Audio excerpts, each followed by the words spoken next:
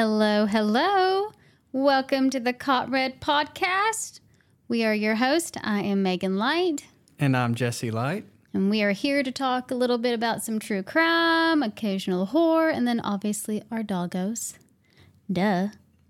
Time for a little recap. Last week was my turn, and I forgot to mention my sources this time around. But I am working on typing them all up from the episodes, and then eventually I'll get them on our site as well. So if y'all are ever curious about an article or want to check something out, you can do that. I told the story of John Markle. He was a family annihilator, just like Ronald Gene Simmons was. And this was so crazy to me, and I didn't even realize it until after the fact, but the Markle incident happened about 4 or 5 weeks prior to the murders that Simmons committed. And the Markles were in Little Rock. Simmons and the others who unfortunately became his victims, they were in Russellville and Dover. And for those not in Arkansas, those are about like an hour 15, hour and a half-ish apart from each other. And I just thought that was kind of crazy. Like, what are the odds in the same year two families suffer and they're so close together in like distance? And he probably saw it in the newspaper and was like, huh, ooh, maybe I should try that. let me give that a whirl. Crazy. We also had our bonus episode last week. We did Final Girls. I liked it. That was fun. It was different. I liked it a lot. I liked my little eclectic group of gals. I liked your group too. You had like more hardcore badass. And then we already got what we're planning to draft next week too. Yes. I wouldn't mess with either of the groups. And then next week will be a fun one also. I already started my list too. So I'm very excited about that one. And our bracket. Halloween. Yes. OG overall. Reigning supreme. I'm not surprised. Yeah, no. It's a great classic. You can't beat it. Jesse mentioned in the bonus episode that I watched some more true crime related stuff, so we didn't mention it like the movies that we had watched. And for those out there, I saw it on Hulu. I don't know if it's streaming anywhere else or if it's just like a Hulu show, but it's called Wild Case. And I binged season 1, which, I mean, it was only 4 episodes, but still, I watched them back to back to back to back. And I think you were watching like UFC fights or something. Yeah, I think so. I think it was on a Saturday. But it's really good. Season 1 is the mysterious death of Tony Henthorne. And it's called Wild Case because the show follows cases that are in national parks. Like season 1 is in the Rocky Mountains. Season 2 is in Yosemite. And so far, I've only seen 2 episodes so far. And it looks like it's Henry Lee Lucas, who is a serial killer. One of those guys with 3 names? Yes, 3 first names? then you know he's a bad boy. Yeah. Let's see. Also this week we started the Terrifier until the internet at our house said, you know what, y'all are done. Which happens very frequently where we live. I'm used to it by now. Yeah, I like to compare internet to Ripley. Like it starts off so well and chipper and then the day goes on and it gets more ornery and I'm pretty sure it develops an attitude like she does. Megan was at work the other day and I was beginning my research for this case until the internet went down, and I was like, well, I guess it's not going to let me today. I'll try again later. I made Jesse watch Young Frankenstein. Yeah. So good. It's so funny. I love satires. I love slapstick humor, and it's all about like shits and giggles, those movies by Mel Brooks. I feel like its humor was ahead of its time, too. Oh, for sure. And since we had watched that one, I went ahead and just put on Blazing Saddles, which is like one of my top movies of all time. Judge me as you wish. She was quoting the whole damn thing. I almost know it, but not like I know like Die Hard or The Replacements, but I'm getting there. We watched Eden Lake as well. We were on it this past week. Beth from Yellowstone, she was a badass in this one too. And honestly, she could have been one of the final girls. I mean, kinda. We don't know if she's dead or not. I'm going based off that scream at the end that Right. she's kicked the bucket, sir. But I liked it. It was really brutal. And it's one of those movies, like we said, like bad guys win, maybe. Yeah. The good does not always Prevail. come out. Yeah. It was good, though. It was really bloody. So, of course, thumbs up from me on that one. I read The Butcher and the Wren, and it took me no time to finish it for anybody looking out there for a good book recommendation. It's written by one of the co-hosts of the Morbid podcast, and I hope I don't butcher her name, Elena Urquhart or Urquhart. I don't know. One of those two. It's obviously not an American name, but it was awesome. And if you haven't read it, go do it. And if you don't know about her, like herself, she's a very cool lady. I was reading the back cover to Jessie, and she's an autopsy technician. She has degrees in criminal justice, psychology, and biology. So now I have like a new goal in life to follow in her footsteps. She knows her shit then. She does. And I was just thinking, like, because Jesse's he's a very supportive man, and he loves me, encourages me. And if I was like, hey, I want to go do this and be like this girl, he'd be like, okay, go ahead. Pitter patter, what you waiting on? Pitter patter, get at her. You ready? Yeah. Because I think I need to cut off because Jesse's got a serial killer for us this week, which is different from him and it's a doozy. Buckle up, folks. Hold on to your butts. The ride is starting. So my sources today, and we're recording this on Halloween, it's FBI.gov, Wikipedia, dps.texas.gov, NewYorkTimes.com, NPR.org, WinkNews.com, PracticalPie.com, and ThisInterestsMe.com. Does it interest you? It did. That was like the psychological stuff that you sent me, actually. Oh, okay. As you probably know by now, I'm not obsessed with true crime quite like Megan. I've got a lot of catching up to do. But I have heard of serial killers like Bundy, Dahmer, and Gacy. But who the heck is Samuel Little? I've never heard of that name, okay? And it turns out that his kill count is higher than all three of theirs combined. So he says. So he says, yeah. He's confessed to 93 murders. I feel like you might be tooting your own horn at Maybe. And who's to say, though, that maybe there's more than that? But how in the world did he get away with all these, and how did he fly under the radar like he did?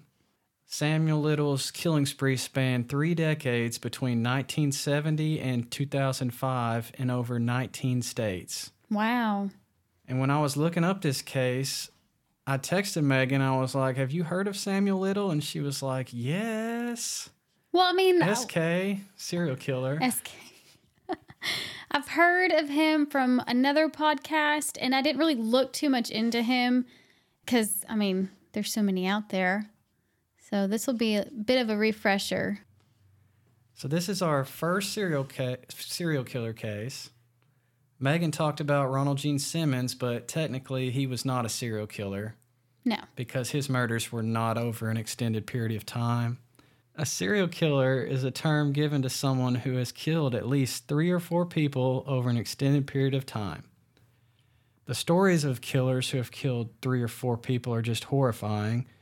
There are a few serial killers who have killed 20, 30, or 50 victims, and that's even more horrifying. But a serial killer who is claimed to have taken the lives of 93 women is just indescribable.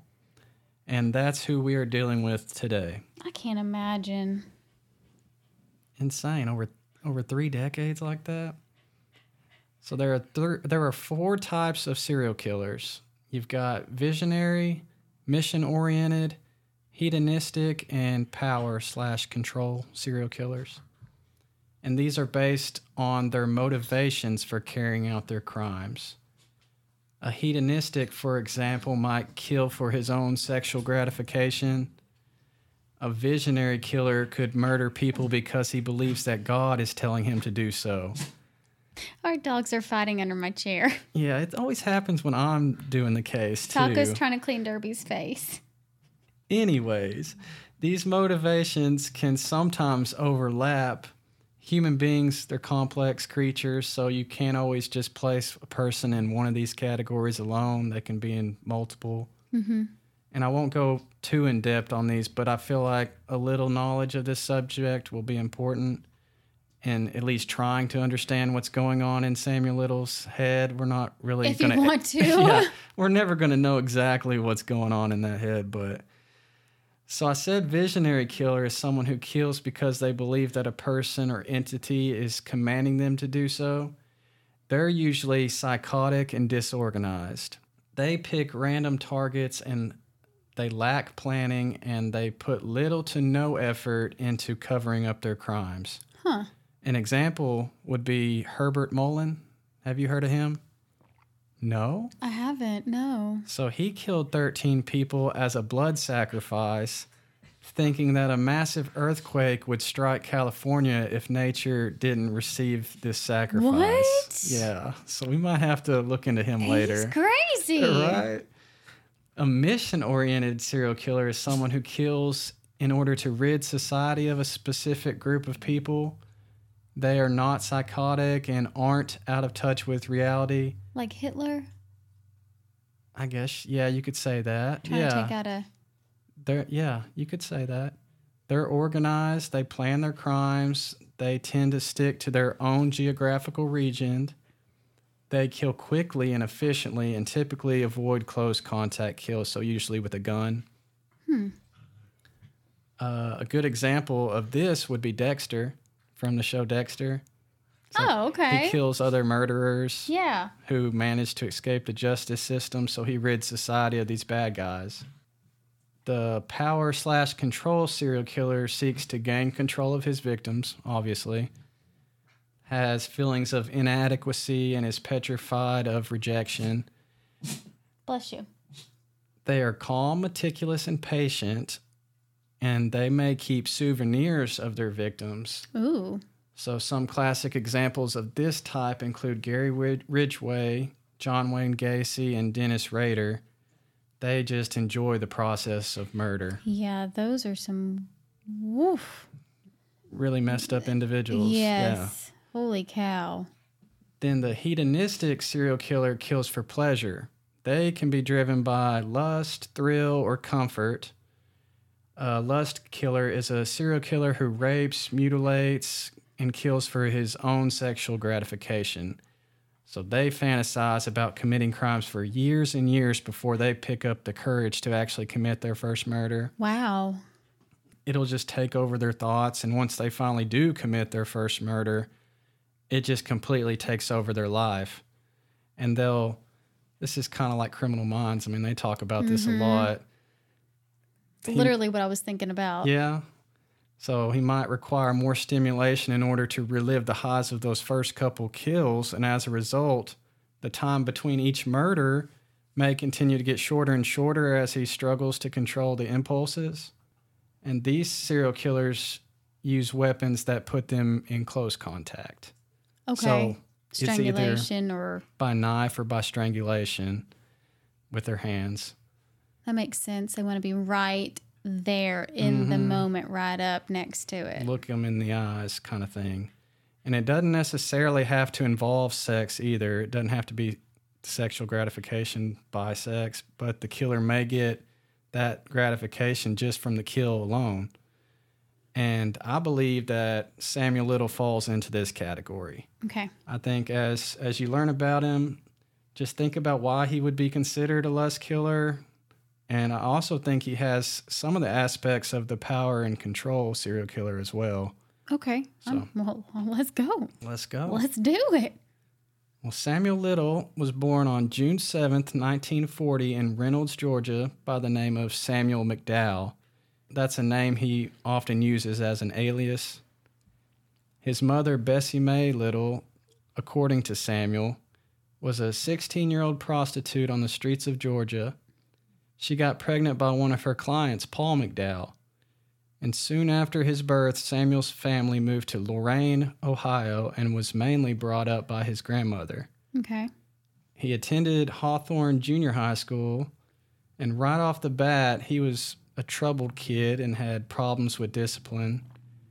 And now these are his own words right here. So he said he began having sexual fantasies in kindergarten when his teacher would touch her neck. What? Yeah. In kindergarten? That's hard to believe. Hard.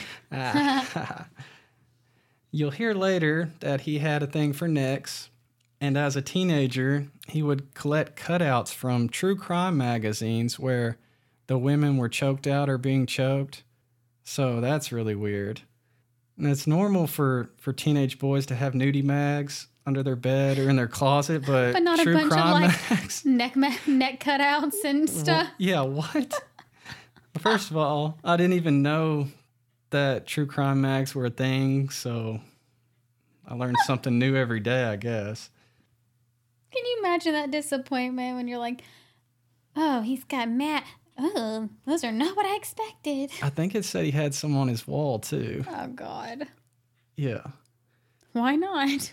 Well, by the time he was 16, he already made his first stint in juvie after being convicted of breaking and entering into a property in Omaha, Nebraska. And over the course of his youth and early adulthood, he would be arrested a number of times for driving under the influence, fraud, shoplifting, solicitation, armed robbery, aggravated assault, and rape. Okay, so what has he not done? Exactly. It just seems like he was the type of person right away that you just think they should put in jail and just throw away the key, right? Right, like he's getting out.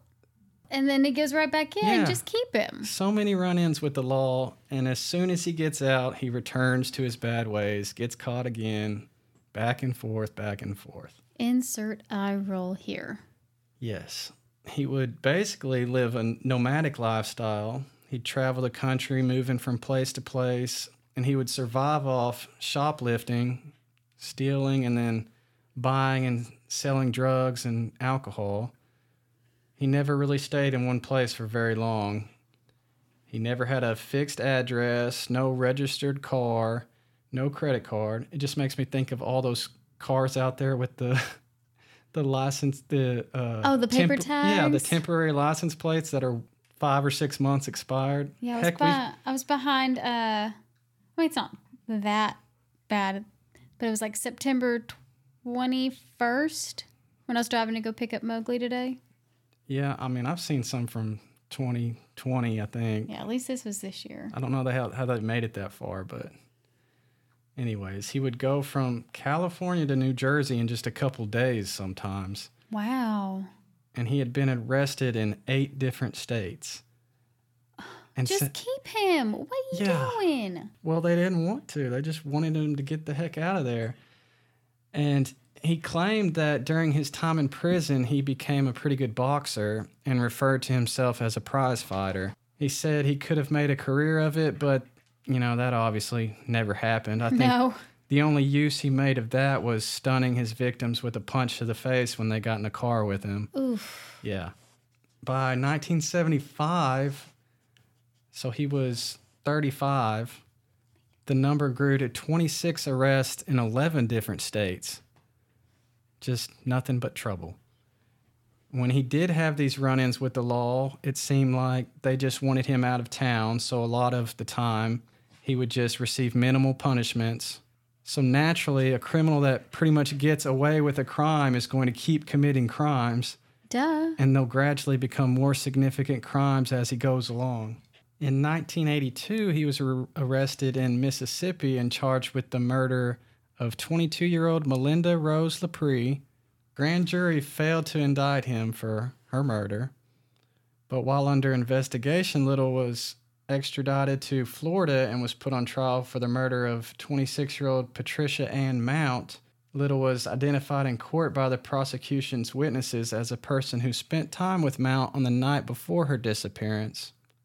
Unfortunately, due to mistrust of witness testimonies, Little was acquitted in January 1984 for that murder also.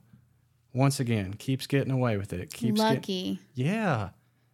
Police are doing a great job arresting the guy, but the justice system is like, they're failing on their end big time. You wish you could just look at the paper with all the arrests that's been made and just be like, well, evidence or not, we'll just keep him. Yeah, how many chances is this guy going to get? Well, he's past cat lives, right? True. Well, he made his way to California after he was released and stayed in the San Diego area. In October of 1984, arrested again. This time for the kidnapping, beating, and strangling of 22-year-old Lori Barrows. She survived this attack somehow, some way. Lori Barrows called 911 from her sister's house. She told the police that a man that she didn't know beat her up, raped her, and strangled her and left her dead on the side of the road. Oh, my God. She was able to provide details of the assailant and his vehicle. She described the man as a 6'1", 230-pound African-American with a pinky ring with 2 diamonds in it. Dirty and unshaven, and he drove a 2-door, large American-made car, maroon-colored interior. And the passenger side window was broken, and there was white tape on the window. Dice was hanging from the rearview mirror. So that's a pretty damn good description, if you ask me. That's a great eyewitness. Right? And originally, she told police that she was abducted. She was walking, and the man pulled up in his car and got out, ran up to her, and took her by the throat and pulled her into the car. He took her to a secluded area and continued to choke her and beat on her over and over. He would ask her to swallow as he was choking the life out of her. She would go in and out of consciousness. She finally just played dead, and he dumped her out thinking that she was in fact dead. And she laid there not moving a muscle, afraid that he was still watching. God. After like a solid 30 minutes, she finally got up and found her way to the nearest payphone to call her sister.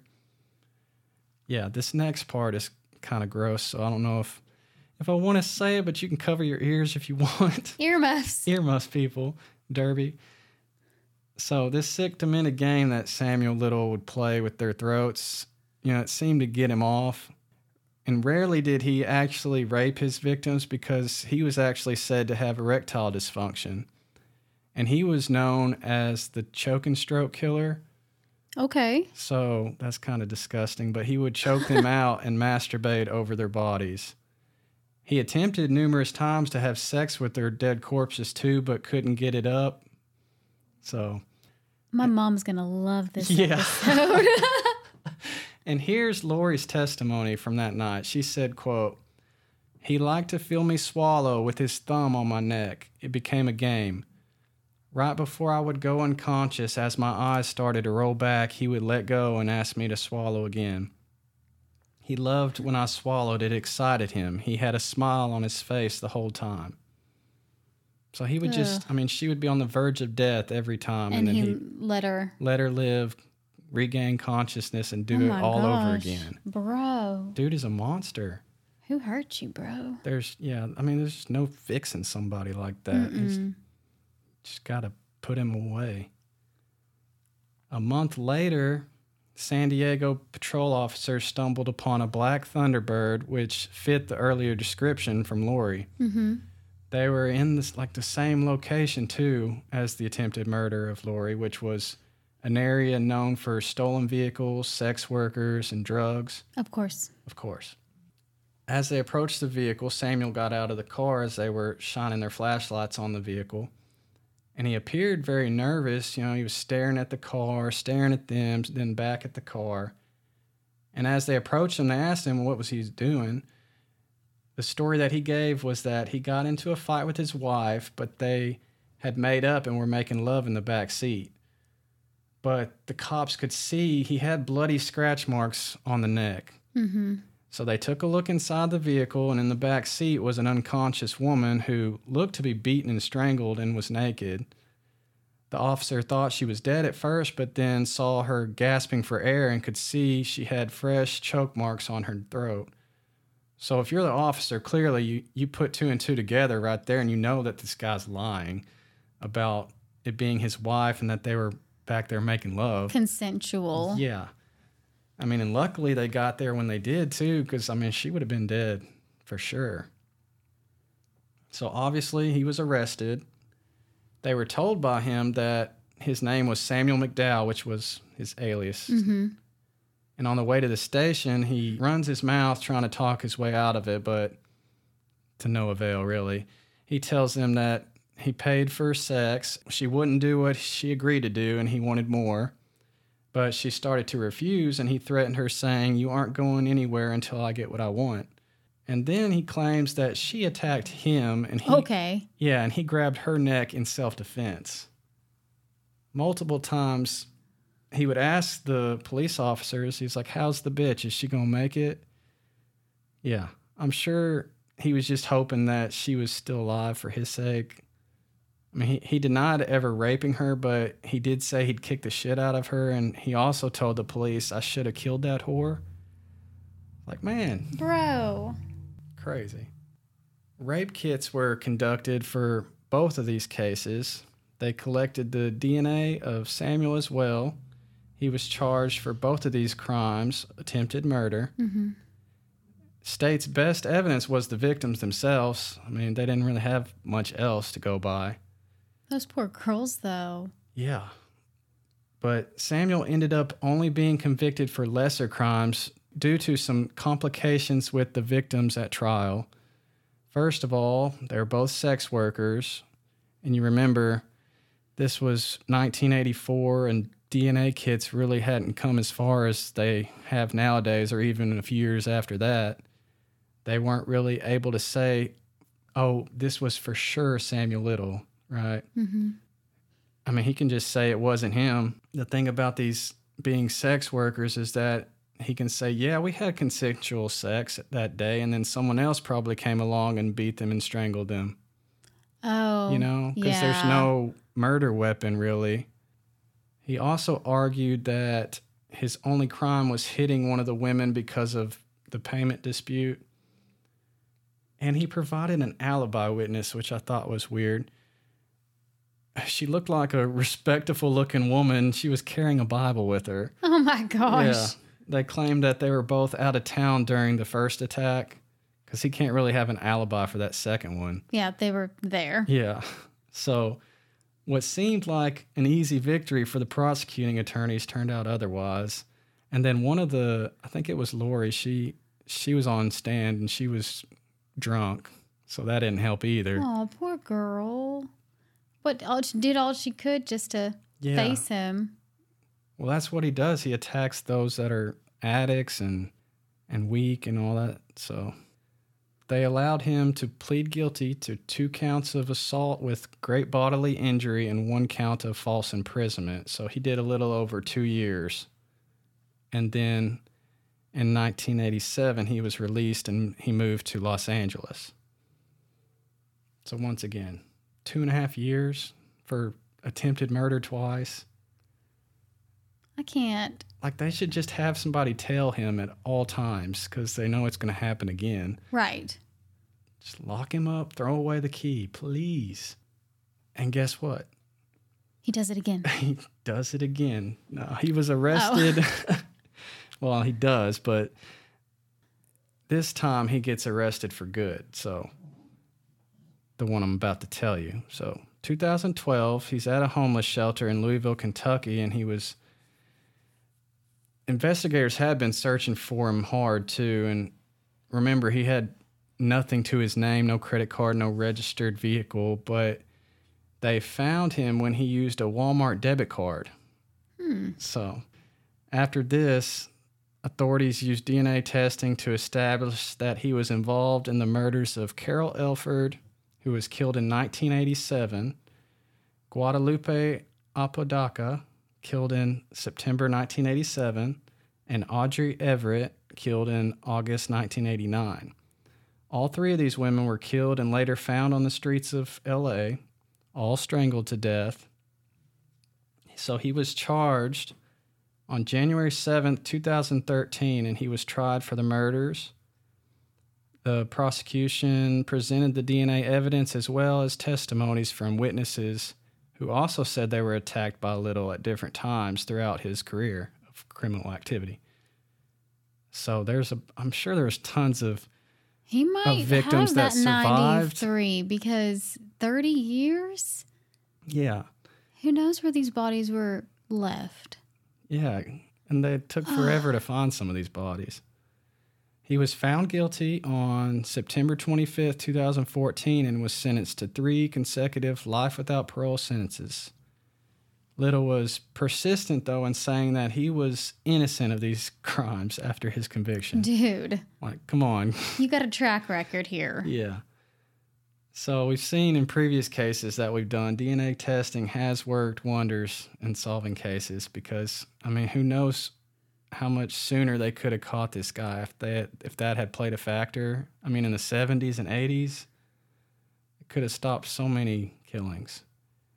In 2018, a journalist, Jillian Lauren, started writing to Little. And Little seemed fond of her, but at the beginning he insisted that he was innocent. And Jillian had spoken with detectives, and they had informed her that, yeah, they suspect Little was involved in a lot more than what they know of. So she felt the urge to help, and she told Little that he was the most important person in her life at the time. And wow. She basically made a deal with the devil. She said if he confessed to her, she would make sure that he wouldn't die alone. I mean, he was 78 at the time and suffering from health issues. He had heart disease, diabetes, and was in a wheelchair. They actually kind of became friends. She knew everything about his life, and she was still I'll bring you brownies next visit. Yeah, I know. And, he wasn't that big, intimidating man that he once was. He was old, weak man at this point. And I think they were working against the clock to get him to confess. No one wanted his secrets to go to the grave with him. So many stones needed to be turned over. And she actually met him in person. But the first meeting didn't really go as planned. She didn't really get anything out of him. But the next day, she was determined to give him another chance. And he began talking about a woman who she figured was one of the victims. And he said, "Okay, Missy, you got me. What do you want to know about the first one?" First victim? Yeah. And after that, the floodgates really just opened up. Oh, my God. And that day, he told Jillian about 13 women that he killed. Wow. And then the next weekend, he told her about 25 more. Jesus. Yeah, I think he just found Jillian very attractive. I don't know, he's probably just looking at her neck the whole time. And this probably got him talking a lot easier than he would with any investigators trying to interview him in the past. So Jillian, if you didn't know, she has a show called Confronting a Serial Killer, and it's on Stars. So I watched that 3 times, but... And I'm the one that's obsessed with true crime. Yeah, she did an episode on Samuel Little. I think it was episode 4. She's got 5 total, I believe. But she called law enforcement to share what he was telling her, and she reached out to Texas Ranger James Holland. And law enforcement were already in the process of investigating Little. As soon as law enforcement got the DNA hit on Little, they asked the FBI's Violent Criminal Apprehension Program to work up a full background on him. The FBI found an alarming pattern and compelling links to many more murders. They had been investigating Little for his involvement in 36 murders committed in the 1980s. Damn. VICAP reached out to Texas Rangers with one clear connection. They found one case out of Odessa, Texas that sounded a lot like him. I mean, you got to think stranglings, not leaving any knife wounds or anything like that and just dumping them on the side of the road. That sounds a lot like him. They could actually even place him passing through that area around the same time. Denise Christie Brothers was the woman murdered in Odessa, Texas in 1994. And Texas Ranger James Holland was the lead investigator on the case, and he traveled to California to interview Little. Holland was known as a serial killer whisperer of sorts. Ooh. So I'm the dog whisperer, he's the serial killer whisperer. You are. So it made sense that he would go and be the one to go talk to him.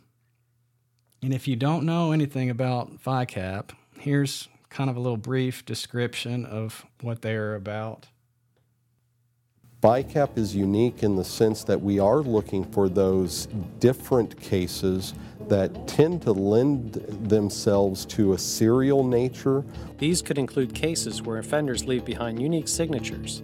Was the victim posed, for example? Were items taken from the scene? When they come across or they have one of these types of cases, they place it in VICAP.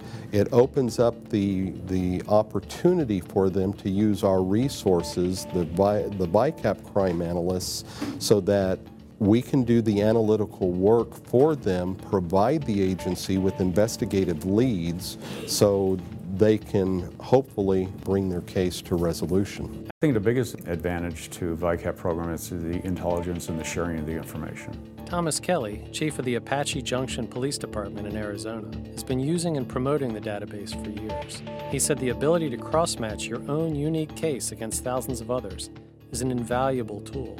The VICAP program is the one that you want to at least get the information out, because now you have access to X number of thousands of other crimes or connections and possible leads that you might be able to put that case into the system and get a hit or a ping that your case might be connected to a case in Illinois or New York or wherever.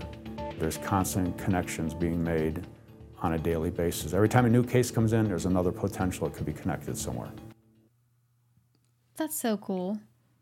That's pretty cool. So That's so cool. Just this giant database that they used. Use keywords or something and it pop, pop, pop. Put all the cases in there and they share all the information with city officials across the state, all across the U.S. I mean, it's impressive. Very cool. Well, for the longest time, Little just refused to talk or cooperate. I feel like I can't say that word. Cooperate. There you go. With detectives, sheriffs, and other members of law enforcement. But he was looking to move prisons. In exchange for a move, Little was willing to talk. And after Holland interviewed Little, he was indicted for the Odessa homicide and extradited to Texas a few months later as promised. He pled guilty to this one. He remained in the custody of Odessa but was housed in Wise County for a while to be closer to Ranger Holland, who was conducting daily interviews at this point to create the most accurate accounting possible of Little's crimes. Little sat down with Jillian and Holland, basically, and Jillian gained his trust over time after many long conversations with him. He called her precious and told her that he just hoped she wouldn't change like so many women do. He told her that he would tell her all the things she wanted to know. And I'm sure you added a little wink at the end. Yeah. Gross. As a predator, he said they were just like a herd of cattle when asked about how he knew which woman to go after. He said they're just sheeps to be slaughtered and make lamb chops out of. Like a lion, he wanted to get his ass on that zebra. What? Yeah. And when these girls, who were often sex workers, would tease him, showing him a little ass or that sort of thing, his desire became drive. He wanted them or else. He said he believes he owns the souls of every one of his victims, that they belong to him. And he would sometimes tell them that as he was strangling them. He'd tell them that he loved them and that they were his forever. And sometimes he would make them repeat it back to him. How? You're strangling them. That's so creepy. What are you doing? That's so creepy.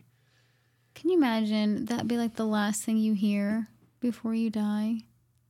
I love you.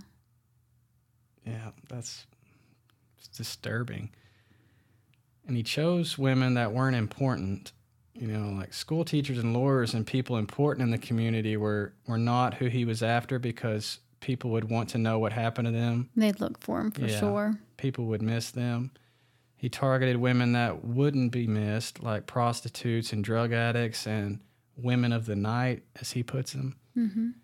And it sounds sad to say because, everybody has someone that cares about them, but I think that definitely was one of the reasons that he went all those years without getting caught. He would dump them after strangling them, and it would look like an overdose most of the time because there was nothing that made it look like a homicide, really. He would suffocate them or strangle them to death and then drive a ways to a secluded spot to dump the bodies. And the bodies sometimes went unidentified because these people have left their families. You know, they're just out on the streets, sometimes homeless, and their deaths weren't even investigated half the time. Plus, a lot of the bodies wouldn't be found for weeks or months at a time. Oh, yeah, and the elements getting to Yeah, them. decomposed. And then there wasn't no stab marks, no bullet wounds to classify them as homicides. And then, like I said, DNA evidence was often not available or could not provide a clear link back to Little. All they had is the connection between the different girls and how they were died. Yep. Samuel Little's first alleged victim was Mary Jo Brosley. And that began kind of the pattern that Little would follow throughout his life, basically preying on those much weaker and much more vulnerable than him. And she struggled all her life. Her life was far from easy. She kept finding herself falling into the arms of these bad boys, as Megan would say. Bad boys. Yeah, just abusive, uncaring guys that treated her like shit. And she had many physical battles, too. Her boyfriend had injured her so badly that she had to have hip surgery that left her walking with a limp. Ugh. And there was also a self-inflicted injury in which she nearly cut her finger off while chopping vegetables. And she refused to have it treated and let the severed part just kind of dangle until it eventually fell off. Oh my God. Yeah. At least cut it the rest of the way off or something. Yeah. She was broken and bruised. She was an alcoholic that was unable to care for her own children. She was severely anorexic, standing 5'4" and barely weighing 80 pounds. Oh my God. Yeah. So she skipped town on her family and her 7-year-old son who was already in foster care. And Mary's sister, Claire, had the last reported sighting of her. She was one of those people that actually did care about Mary. On June 12th, 1970, she was picked up off the side of the road by police. She said that 2 men had pushed her out of a moving vehicle and that she had hurt her shoulder. And it's unclear where she slept that night, but her family was told that Mary was going to take a bus back to Boston where they were living, but she never came to Boston. Instead, she went from Massachusetts to Florida, and Claire told authorities that Mary would get around by hitchhiking basically from anyone that would give her a ride or provide her alcohol. Well, here comes Samuel Little. He met her in a bar, and she took a ride with him in his car, and he ended up strangling her to death. And her body was found in a shallow grave, but her remains were not identified until 2017. Wow. Yeah, a father and a son were out hunting in the Florida Everglades about 7 months after her death when the son spotted a leg sticking out from the ground, and they reported it to authorities. Luckily, there was a body attached to it, thankfully, but... I mean, like no alligators ate it? Yeah, right. Roughly 6 inches of dirt covered Mary in this shallow grave. The body was badly decomposed, and there was no identification. And this was ruled a homicide, and sexual assault was suspected because it appeared that she had been dressed in her clothing after she was already dead.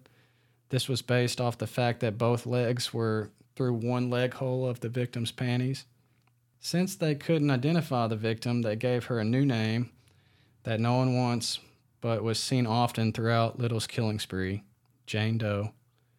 Her body remained unidentified for 47 years, and sadly, her family would hear what they had all feared all along, that she didn't just disappear. At least they know now. Yeah. In 2018, this was one of the many murders that Little confessed to. He drew all of his victims by memory. His drawings were really good, too, in my opinion, except for the part about the eyes. He would show, like, their struggle. And like Little, Dennis Rader, the BTK killer, also drew pictures of his victims. He strangled 10 people in Kansas between 1970 and 1990s, and he taunted police by sending letters to newspapers detailing his murders. And you can really say that Little had a photographic memory, Or at least he spent so much time in prison that he was able to remember so many details about his victims. He knew what she was wearing. He remembered complications regarding burying her body and that she had problems with alcohol. But I mean, I would assume that he probably remembered his first kill the most, right? Yeah, I would think so. The one that started it all. Yeah. And Little killed approximately 24 women between years 1970 and 1982. Now, remember, he was charged with the murder of Melinda LaPree and Patricia Mount, but was not convicted due to the untrustworthy testimonies, no physical evidence. In 1987, when he got out of prison for the strangling of the 2 women, he killed another 10 women before he started traveling the country again. Then over the next 10 years, he would commit murders in Florida, Georgia, Arkansas, Louisiana, Nevada, Ohio, and Arizona. And he made it through Arkansas in our neck of the woods at some point in the 1990s. He thinks it was between 92 and 94. So he may have had photographic memory, but his recollection of dates and directions weren't the best. Little said that he encountered a black female in a transient area of Little Rock, Arkansas. He remembered that it was cold and possibly snowing when they met. He described the woman as being 24 years old, somewhere between 5'5" and 5'7", and approximately 200 pounds. He stayed with her off and on for about 3 days. They shoplifted together, and they had her sell the items. He would do this everywhere he went, though. And he was arrested for shoplifting in a North Little Rock Kroger grocery store. And records do show that to be accurate, but he was released maybe 3 hours later because the property owner didn't want the vehicle sitting in the parking lot. Oh, my gosh. And at the time, it was a 1978 yellow Cadillac Eldorado, and the woman was still sleeping inside. So the grocery store owner dropped the charges, and Little returned to the vehicle. The woman was still inside, so he drove her back to her home. Then the next day, he picked her up again and drove her to the outskirts of Little Rock. To me, it sounds like he's talking about Benton, Arkansas, although he gets it confused with Bentonville. Yeah, those are 2 completely different cities. Because Bentonville's like 3 hours away from Little Rock. Right, and Benton's really like... Yeah, he said like a 10-minute drive on the interstate. Yeah, he said 10 minutes outside of Little Rock, so just sounds like Benton. He drove down a dirt road and manually strangled the woman to death. He stated he placed the woman's body on a pile of branches and old corn stalks in or near a cornfield.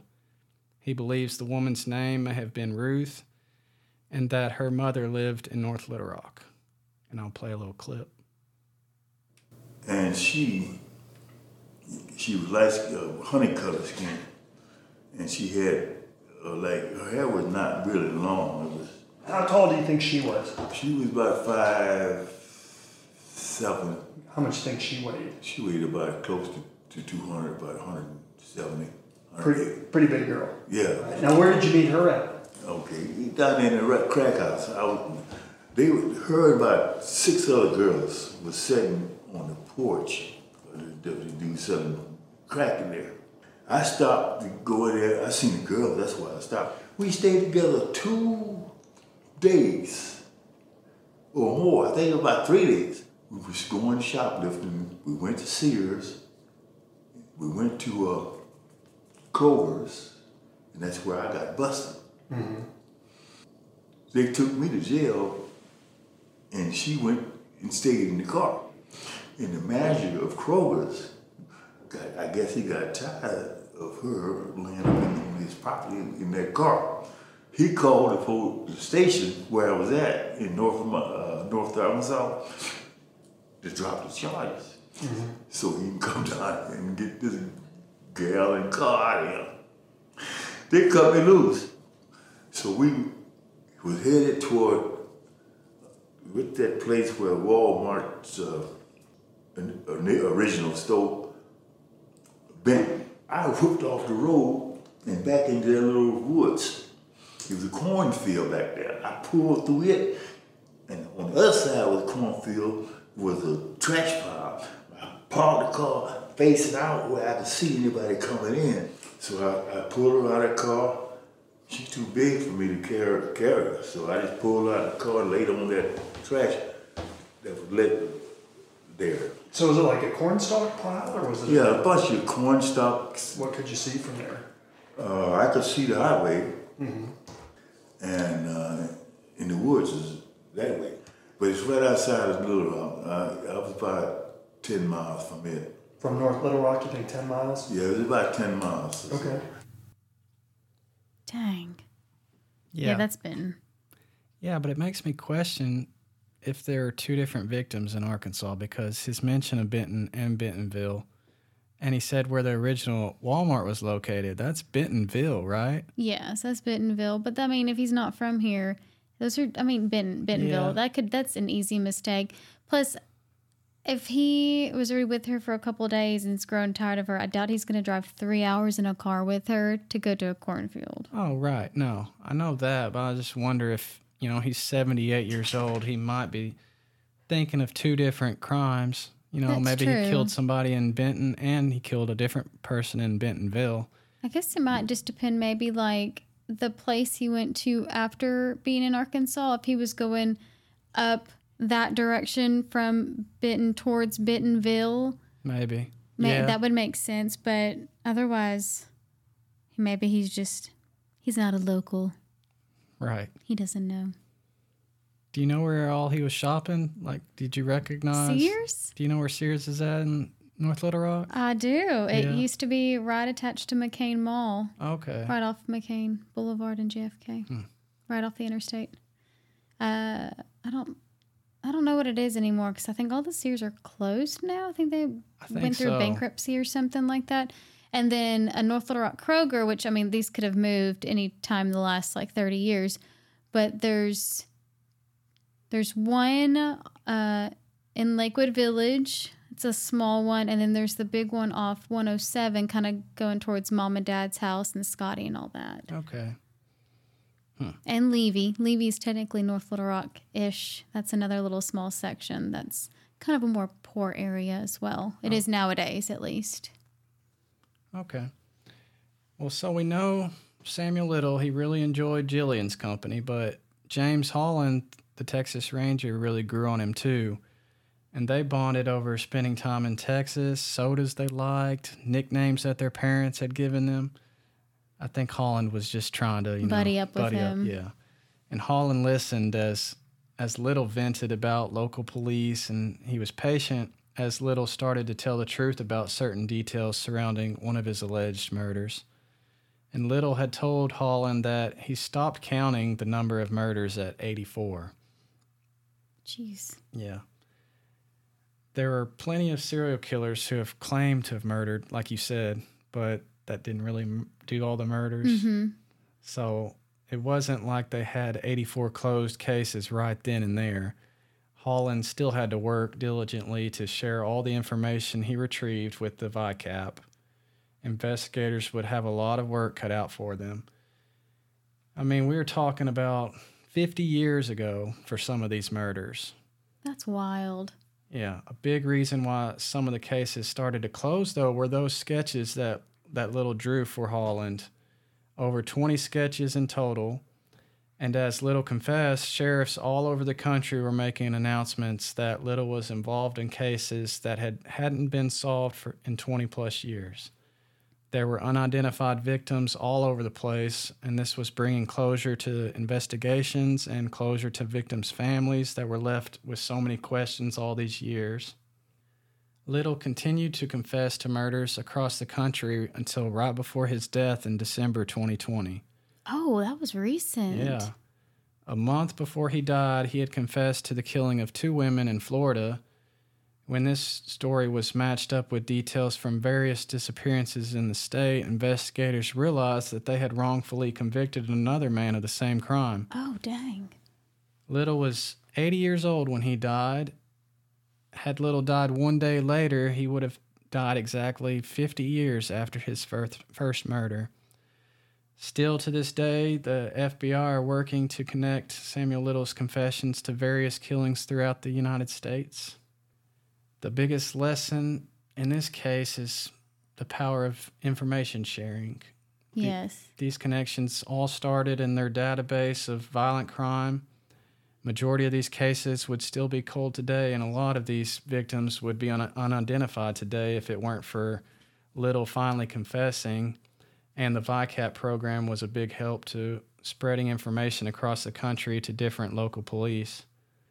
Little was killing during a time when a lot of other serial killers were killing and getting headline news, and he was flying under the radar. And being able to connect the dots between the murders they knew about and other murders that had similar characteristics helped out a ton. Obviously, there were red flags thrown whenever they came across a victim that was strangled to death. Mm-hmm. Like, okay, was this another Samuel Little victim? But all in all, I believe working with what they were given, local law enforcement did a great job to apprehend Little so many times. It was just the justice system that failed over and over again. Yeah. He should have been locked up in the 70s and 80s and stayed locked up.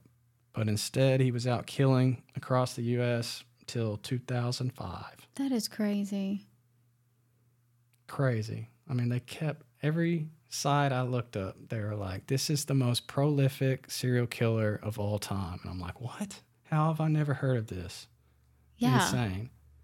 Because I probably would be more like in your face if he used like some weird weapon or left a note or, something like that would gain more attention. But this is, like you said, this is some transient man that just he drives to a new city and he's like, oh, look, a victim, does his thing, dumps him, goes about his business like no big deal. And like you said, they think most of the victims probably just OD'd in a ditch or something like that. Crazy. That is wild. Oh, my gosh. And he's one of the few black serial killers out there. I don't know there's very many of those. I saw another one in California during the same time. Lonnie David Franklin Jr. He was the Grim Sleeper. Wow. You got to live up to that name. Yeah. Grim Sleeper. At least he got a cool name out of it. He was responsible for at least 10 murders and one attempted murder in Los Angeles from 1984 to 2007. So it was like the same. Right during that same time, yeah. No wonder. Mm-hmm. Died in 2020.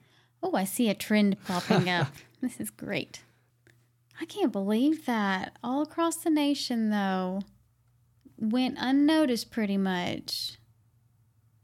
Oh, my gosh. Pretty crazy.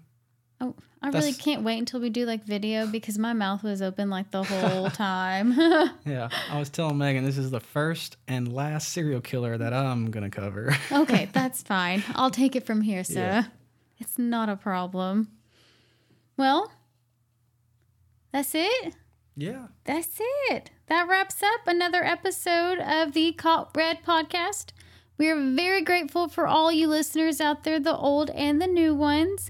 If you don't already know, follow us on Instagram. It is Caught Red Podcast, spelled PAWD. You can check out our website for episodes, and eventually I will do a blog post. There's Jesse's eye roll coming up in 3, 2, 1. Hurry up.